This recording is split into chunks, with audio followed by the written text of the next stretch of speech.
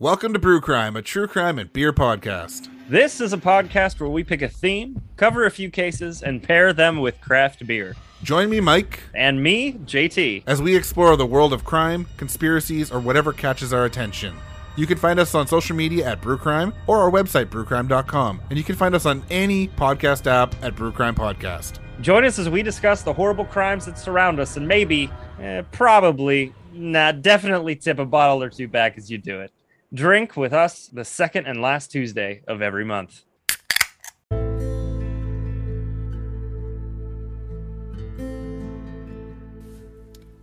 Crime Scene and Cupcakes is an independent podcast created in the Anchor app, funded mainly through advertising.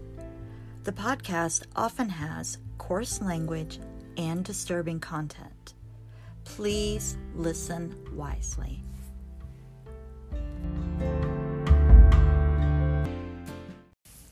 Hey guys, it's Marianne, dog mom, baker, true crime podcast maker, and I hope you guys enjoyed the trailer to Brew Crime, a new podcast I just started listening to. Their Munchausen by Proxy podcast got me hooked. And I'm not a beer drinker, but really enjoyed that and kind of got me excited to try out a few new beers. So hope you enjoyed listening to that. And also, I know our podcast has come out a little bit later than usual, but there's a reason for that, because we decided to take a trip. We took a trip 1,298 miles away, but we also took a trip back in time. So you're probably wondering why a podcast that features cases in Kansas decided to go to Florida. It all sounds a little weird, a little discombobulated, but I promise by the end of the podcast, it all comes back together. So first off, we're going to talk about the story of Jessica Lunsford and how the death of this beautiful, wonderful little girl ended up making a huge difference in the lives of many others and other potential victims out there. So on February 24th, 2005 in Hermosa, Florida, Mark Lunsford discovered that his 9-year-old daughter, Jessica, was missing from her bedroom. He had gone into her bedroom to turn off her alarm because the alarm was going off incessantly, and he couldn't figure out why she hadn't shut it off. So he goes in there, and she's not in there.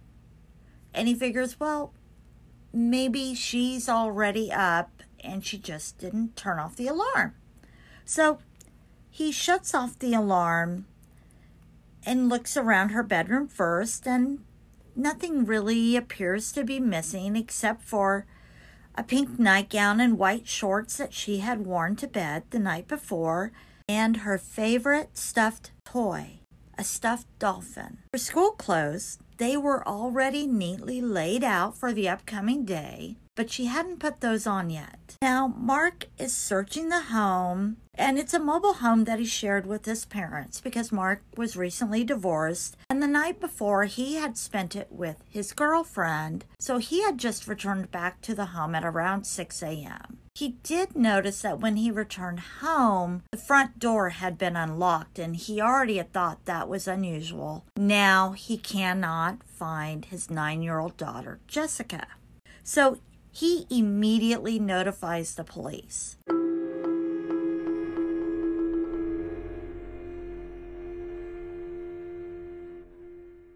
So Mark has returned home from staying the night at his girlfriend's at about 6 a.m. and realizes Jessica is missing. He immediately contacts the police, and a nationwide missing children's alert is issued. Unfortunately, they cannot issue an Amber Alert because for law enforcement to be able to really find that useful, they need to know what vehicle might have been used in the abduction. We did a podcast explaining all of the items that are included to have in order to do an Amber Alert. So if you guys want, you can go back and listen to that podcast and you get a better sense of what is required to do an Amber Alert. But a nationwide missing children's alert was issued, and that does try to disseminate that information across the nation. And it lets everybody know that Jessica is 9 years old, she's 4 feet, 11 inches tall, brown hair, and the most beautiful brown eyes you've ever seen. And almost immediately after Jessica was reported missing, authorities, volunteers, everyone starts scouring the area. And the bloodhounds are brought out. Now, that's something that, me and dogs, very important. Bloodhounds are just your better scenting dogs in that area. So it was very lucky that they actually had a neighbor nearby named Alvin Harris, and he had his bloodhound Buford, and good boy Buford was helping in the hunt for Jessica. So they are also going door to door, checking with neighbors and doing the search. Now that comes in to be very important here later. So they've got the volunteers, they've even got officers on horseback, there's a police helicopter. Dive teams are assembled to search all the nearby bodies of water. And the search was initially focused on a dense wooded area surrounding the family home. And even with all of this, everyone out there, everyone searching, nobody can find Jessica. Now, the Florida Department of Law Enforcement, or the FDLE, at that time, they had about 208 sex offenders within Citrus County and within about 50 miles of the zip code surrounding Jessica's home. And it's protocol when in a missing child's case that the police do a net and look at the sex offenders within that area. And on March 15th, they disclosed that there was a person of interest. And it was somebody that Jessica knew, and it was somebody who was within the circles that she knew from church.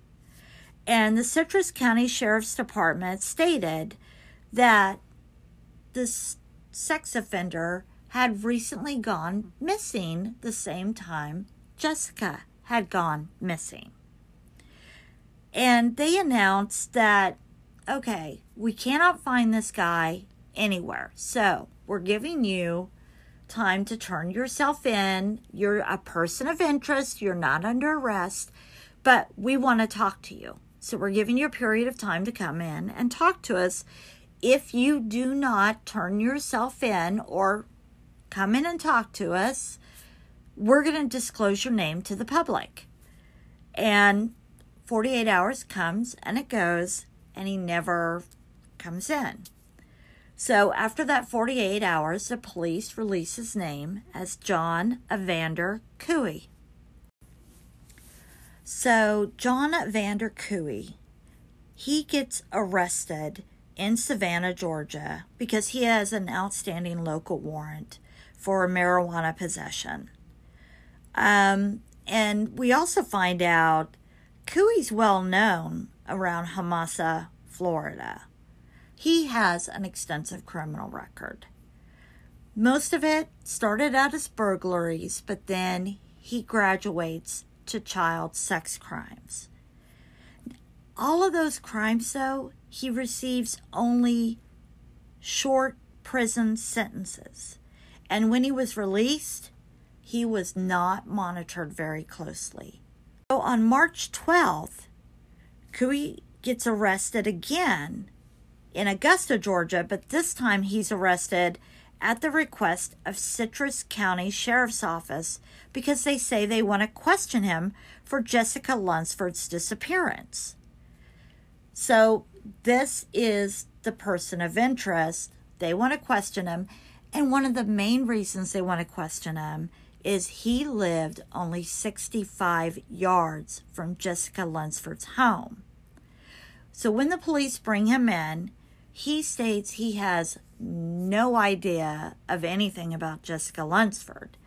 And on top of that, he doesn't really even know who Jessica Lunsford is outside of what he's been seeing going on with the news. They don't have a lot to hold him on, so they have to go ahead and release him.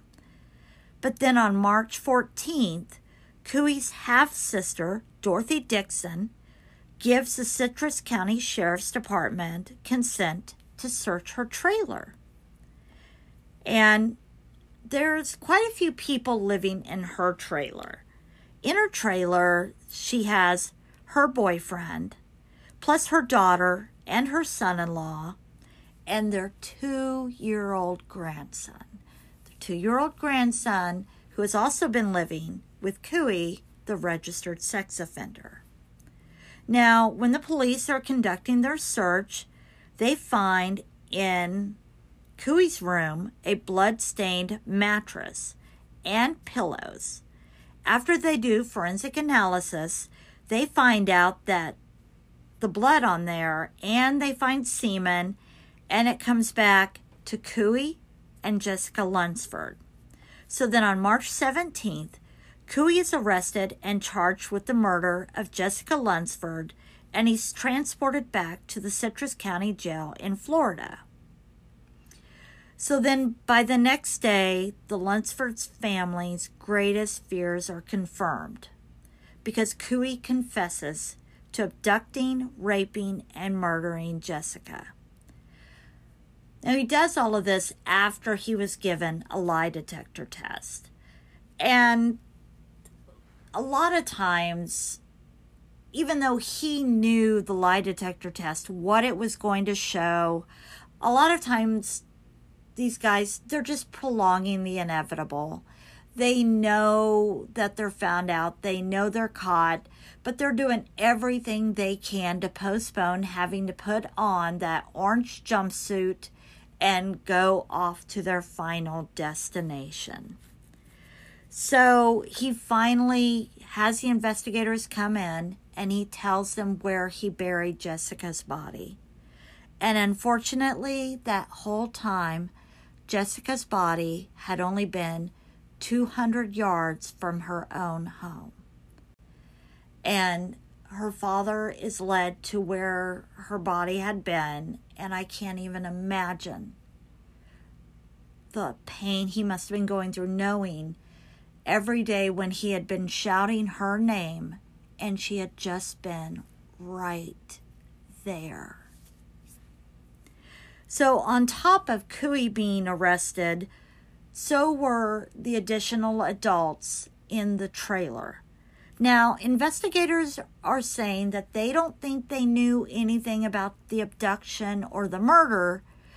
They just knew Cooey had done something to break the law. He had gotten the hell out of the state, and they were covering his ass. In Cooey's confession, he states that he abducted Jessica at around 3 a.m. He says he enters the house, he wakes her up, and tells her not to say anything. He then takes her over to the mobile home where he kept Jessica alive for the weekend, and he raped her over and over again.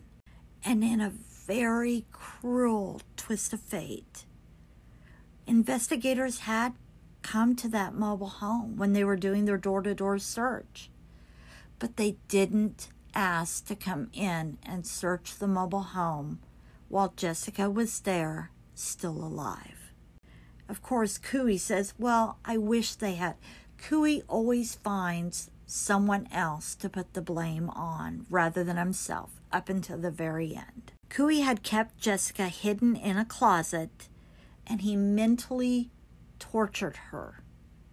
He kept showing her how everyone was looking for her. He showed her the news reports. He showed her how her family was diligently trying to find her. and while he was keeping her locked up in that closet. And she was only 9 years old. Then the day came where Cooey had told Jessica he was going to let her go home. So he said he got a garbage bag, and he said, okay, I just need you to get in the garbage bag because I don't want anyone to see me dropping you off. And Jessica still held out hope that she was going to get to go home, and she believed him. So she gets in the garbage bag because you got to hold out hope. And so she got in there hoping he was going to take her home. And instead, he takes that garbage bag with that little girl in it, and he buries her alive in that shallow grave 200 yards from her home. And Cooey, the whole time, blamed Jessica. He said it was her fault for not fighting back. So in court, the evidence against Cooey was damning. Other than his confession, investigators also had a blood stain containing Jessica's DNA on his bed. They had Cooey's DNA with the semen, and that was all mixed with it, in the closet where he kept Jessica. And this just really tears my heart for some reason. There's a pizza box containing Jessica's fingerprints, and I just picture her eating pizza in that closet. Just kills me every time. Her fingerprints were also found on a glass table in Cooey's bedroom. Now, Cooey was found guilty and he was sentenced to death. But instead, he dies of natural causes in prison in 2009. Jessica Lunsford's family and law enforcement in the area and so many people did not want to see something like this happen again. And so the Jessica Lunsford's Act on September 1st of 2005 took effect, and it significantly altered Florida's sexual offender and predator registration laws. I mean, it made them, repeat offenders were getting life in prison. The registration of sexual offenders changed. They were now required to register. They then, and I'm going to have all of this and all of what goes into the act, but it changed it forever of what the act is supposed to be. Now, it's not foolproof because part of it requires those sexual offenders to actually do what they are supposed to do if and when they are released.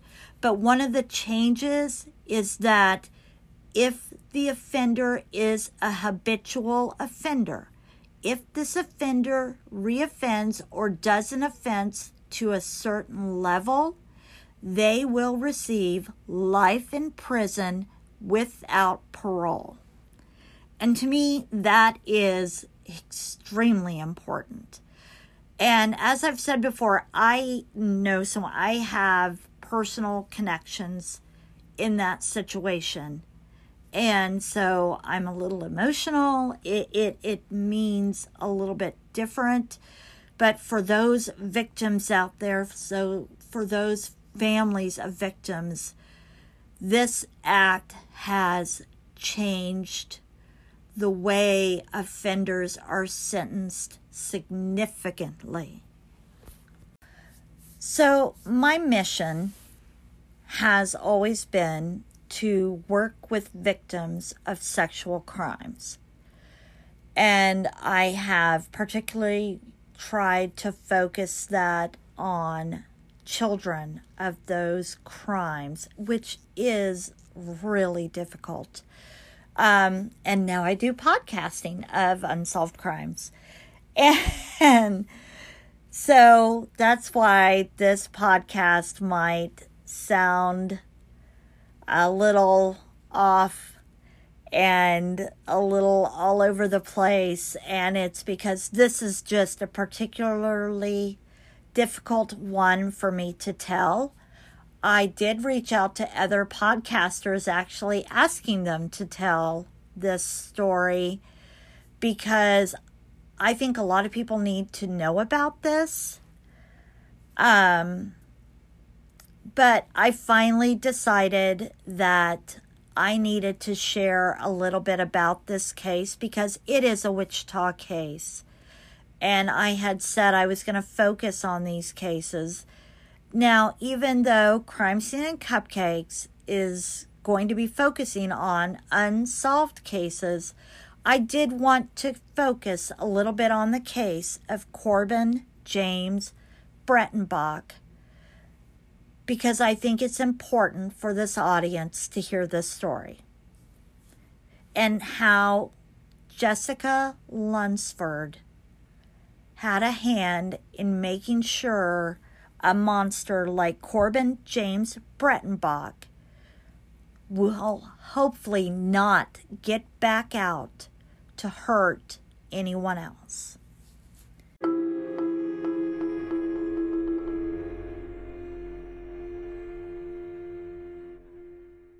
Corbin James Breitenbach, registered sex offender in Wichita, Kansas, had choked, raped, and sodomized a 22-year-old woman in 2012 while she was looking for her cell phone as she was going into her apartment. So Breitenbach receives 5 years and 8 months at the Lansing Department of Corrections.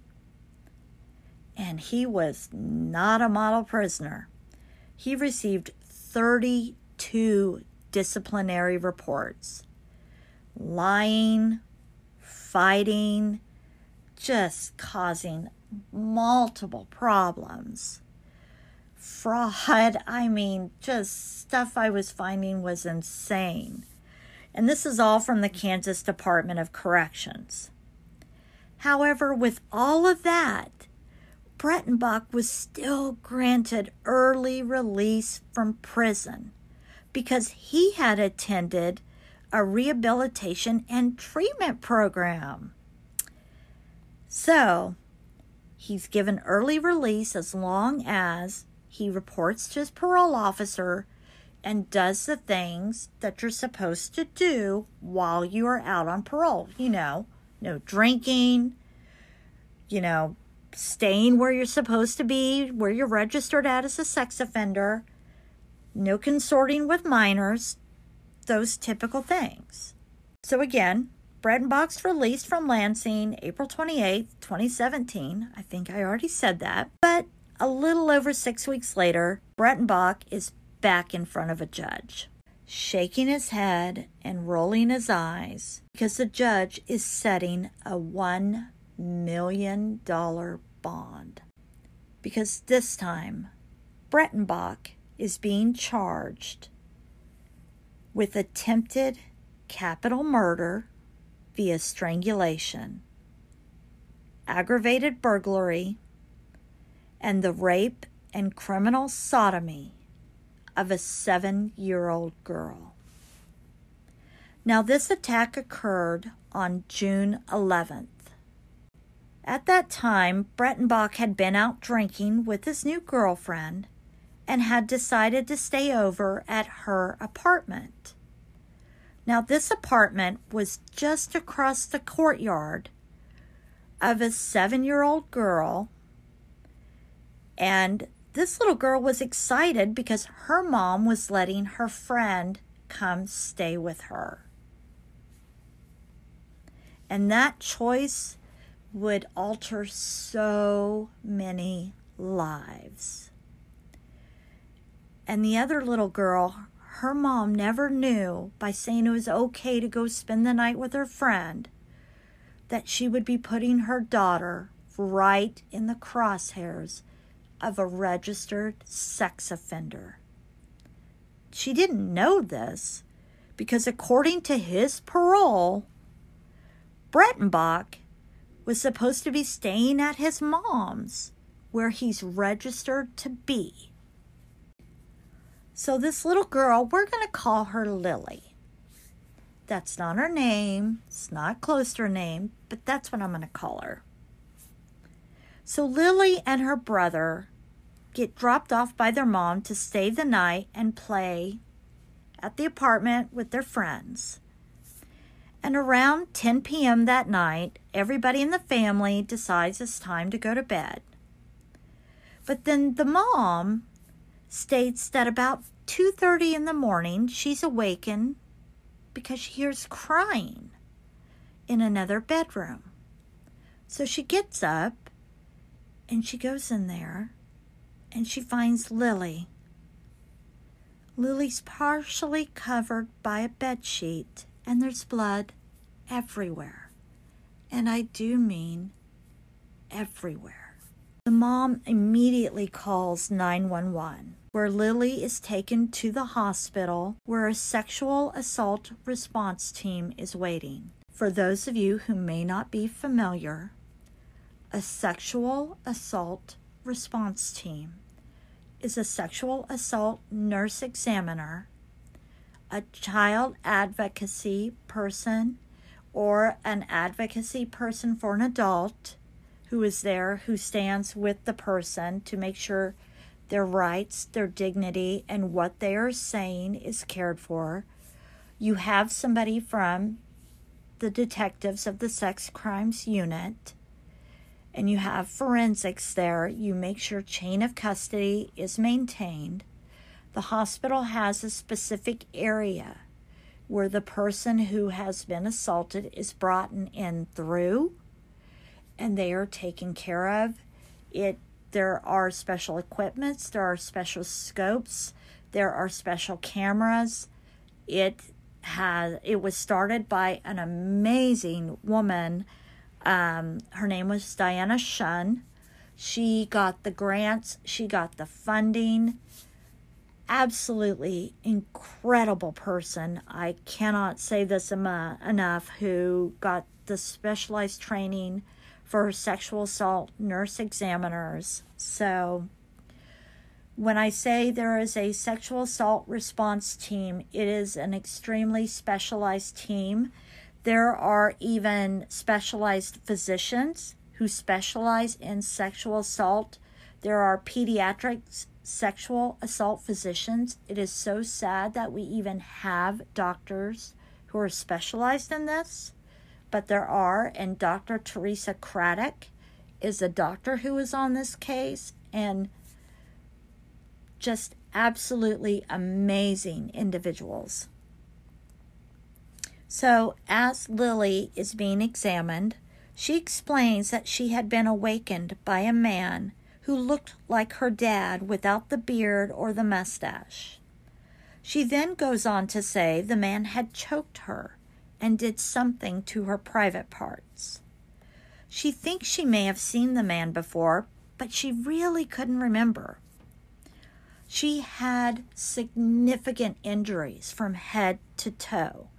As I had said, Dr. Teresa Craddock, who is on the SANE SART team, had testified in court that these injuries were the most severe injuries she had ever seen in a pediatric case. In fact, Lily had to have reconstructive surgery done in those sensitive areas after the brutality of this attack. Back at home, blood was found on the door and on the balcony. There was semen stains that were taken from the couch, and police had compared these stains not only to the people around the area, they had even compared it to her father, because that was a comment that was made.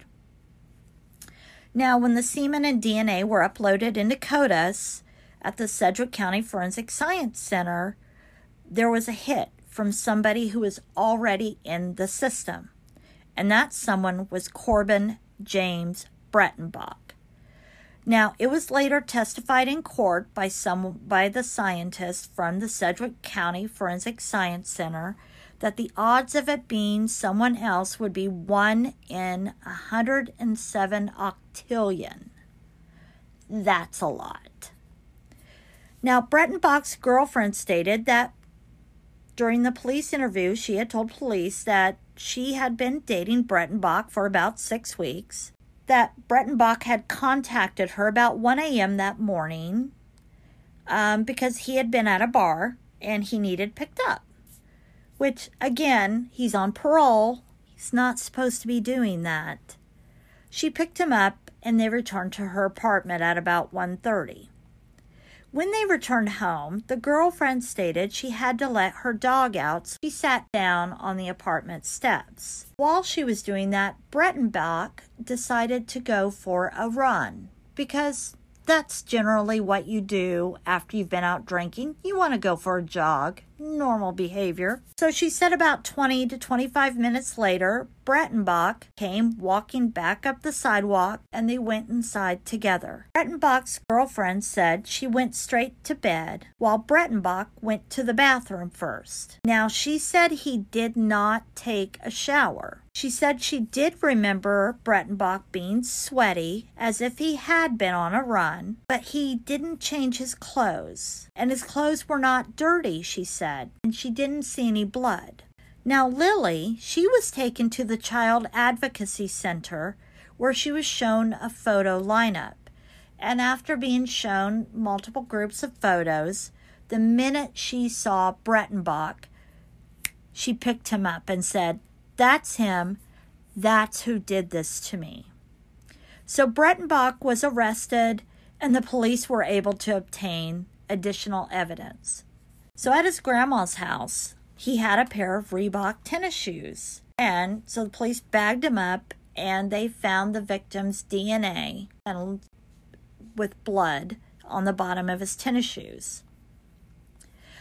Also, Breitenbach from the jail, which there's a big sign that says all phone calls from the jail are recorded, and he had called his grandma and his mother from the jail and was talking about how he was a monster. He did everything that they had said he did, and that he was too dangerous to be out among people, and that he just can't control himself, that he has this monster in him.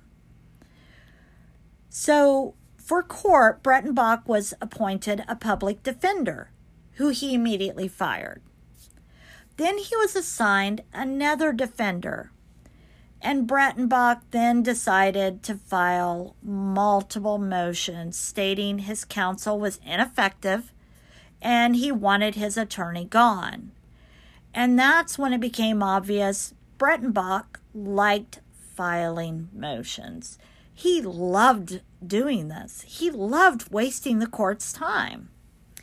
His previous attorneys were trying to work out a plea deal because, all the DNA and the blood and the sneakers and the confession, it just seemed like the smartest move, but Corbin was having none of it. He said, "I have 140 IQ. I can get out of this." So Corbin, one of his plans was he wanted some DNA experts flown in, and he wanted the DNA rerun, and he wanted all of these DNA experts flown in. And he wanted these huge names of people flown in. And the public defender's office said, "We don't have the funds to do that."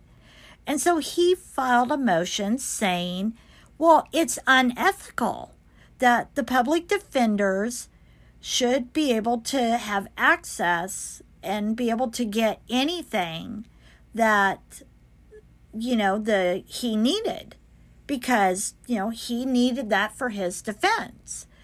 And the public defender's office said, you don't get a blank check of just anything at all for your defense. If that was the case, then there would never be an end to it.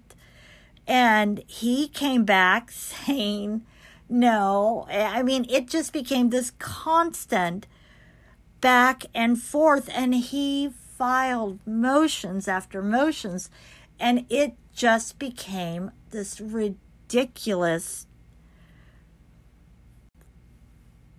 circus of a show. And then, so after all of this, then Breitenbach decides there was no one better to represent him than himself because, he has 140 IQ. And, well, you know what Abraham Lincoln has always said about that. A man who represents himself has a fool for a client. Well, so Breitenbach in court tries the theory that it was someone else. Someone else came in and that person raped Lily. He had nothing to do with it. And he even tried to say it was her dad. Her dad came in and did it because, she talked about the fact of what the man looked like and compared to how her father looks. And it was just asinine how far this guy would go.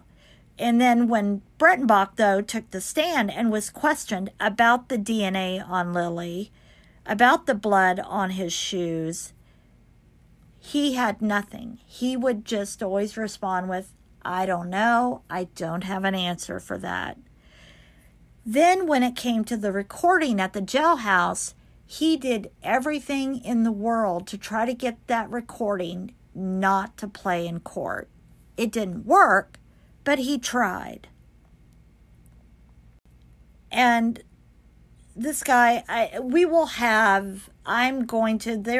are several videos of him in court, and this guy is just repugnant. He just makes me sick and angry. As you could probably obviously tell, I've lost my voice because I've had to cut this so many times because I've said so many foul things over and over. But let me tell you, little 7-year-old Lily, by the time this came to court, Lily is a rock star. Lily, that's not her real name, but the little girl who had to suffer at the hands of this monster was such a tough, amazing little girl. And they had videotaped her testimony and had played that in court. And after everything was said and done, the jury went out and came back, and in an hour they had convicted him. And thanks to Jessica Lunsford, because in 2006, the Kansas legislature passed House Bill 2576. See, I told you we would come back from Florida. We passed Jessica's law here in Kansas, and it provides significant increases to penalties for sexual offenses involving minors.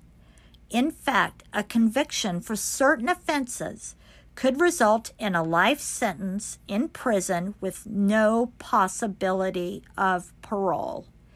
And that is exactly what Corbin James Breitenbach got after the jury deliberated for 1 hour. That is what he received as his sentence. And during the impact statement, that young girl came into the courtroom and looked him right in the eye. And she told him how what he did had affected her life. And she's the toughest little girl in the world. That young lady, that amazing, amazing soul, just blows me away every time. She looked him right in the eye, and she said that angels had come to her that night and told her it wasn't her time to leave. And Breitenbach had no remorse, no sense of emotion, no nothing. But Lily, not her real name, but that tough, badass, amazing girl is why I chose to go ahead and do this podcast, which I'm still hoping other podcasters go and do it. do this story on this because this young lady, so incredible, she shared a fist bump with DA Mark Bennett, who I got to tell you, he was by her side at the hospital. He was there with her. He prosecuted this case with his heart and his soul. This case was just so much out of everybody. And now, we would hope Breitenbach could just be a man. Accept your fate for what you did. Allow your victim to move on with her life. She deserves that. But sadly, no. He is still filing his motions. He is still abusing the court system with his self-entitlement. Corbin Breitenbach has filed a civil action against the state of Kansas. Now, he's got a hearing. Actually, he got a hearing on the matter for next week. And he has been moved from the prison in El Dorado back to the Sedgwick County Jail, which is probably what he wanted in the first place. In his civil action against the state, Breitenbach claims judicial bias, prosecutorial misconduct, ineffective assistance of counsel, and that his sentence violates the Eighth Amendment, prohibition on cruel and unusual punishment. They are similar to the claims he made in his failed appeals. He also wants the district attorney, the defense attorneys, and many others to be called back as witnesses. So he's wanting just about everybody who is involved in that case. So he's wanting to rip the scab off of the wounds. And basically what he wants is his narcissism to be fed yet again. And he wants all eyes back on him. And I don't want the podcast to give eyes back on him. That's the last thing I want. But I want his victims. Not only the young girl, but the 22-year-old that he assaulted that day. And who knows how many others. Because a family member had stated that they had seen his phone at one point with a bunch of drunken women staged in certain ways on his cell phone. So this is just a disgusting human being who does not deserve to be able to misuse the legal system in the way he has. So I've seen other people, though, without being able to read the article wholly, they jump on the bandwagon for people to give them their rights. This guy does not deserve that. This guy was an inhumane monster who caused a poor child to have reconstructive surgery. So I want that young lady to know that that monster is going to stay where he is, and we will do everything we can to make sure. And I know DA Mark Bennett will make sure he stays exactly where he is. And I want to talk for just a moment about some upcoming podcasts we're going to have. We're going to discuss the Adam Herman case. But we're not only going to discuss it, we are going to return back to the last place Adam Herman was known to be at. And we're going to do some more in-depth reviews of these cases. We are working with Uncovered. We are researching these cases and doing some in-depth looks at these cases. We've also picked up the case of Megan Fogelsong. And we are going to go back to Rice County. And we're going to take another look at that case and try to revive that missing person case. So we have a couple of missing person cases. We are also still working on the case of Jaquilla Scales. And we're working on hopefully getting a billboard for these cases. So we're working out a way that we can put together and hopefully get a billboard for these cases. I've reached out to the digital billboard company to see what the cost would be to do that. I think it would be great if we could get a digital billboard that once a month would highlight a missing persons case each month, because we have so many that have just been missing out of the Kansas Eye. But our next case we're going to discuss is Adam Herman, and it might bleed over into more than just one podcast, because these podcasts are taking a more in-depth look. We are not just reciting a case that has been sent to us, and we are actually, as I said, working with Uncovered and doing a more analysis of this case.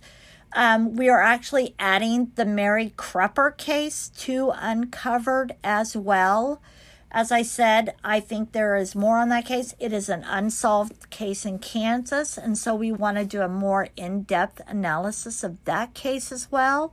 So thank you guys for listening. I'm sorry this podcast was a little bit more erratic and emotional and a little more all over the board, but these types of cases, as I've said, I have more of a personal connection to, and when I have more of a personal connection to, I am not, it's a little bit more difficult for me to get through. So I appreciate those of you who have listened to this case, and I want to thank you of my listeners, and I hope we're getting more.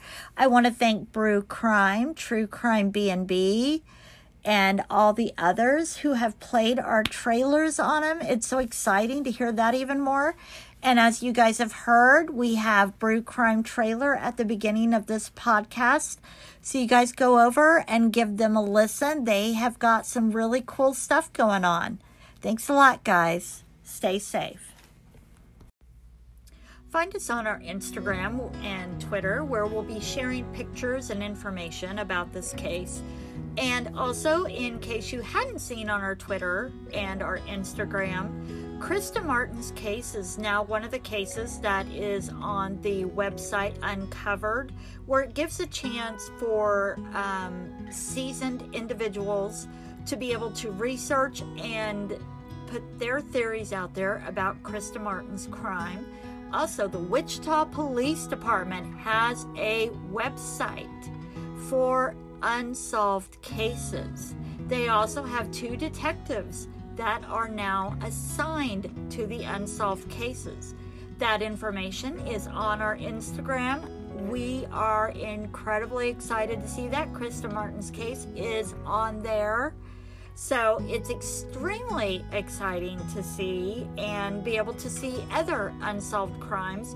And we will be sharing those crimes with you and seeing what we can do to raise awareness on those crimes as well. Again, if you have any information on any unsolved crimes that have happened in the Wichita or Sedgwick County area, also you can go to the Sedgwick County website, which we will provide on our Instagram as well. Go to either one of those. We'll also be providing those links on our podcast as well. So you can go to those, look at the unsolved crimes, and if you have any information, please do not hesitate. Whatever information you have, big or small, can make a difference. Look for us next week and we'll have a new podcast. Thanks a lot. Stay safe.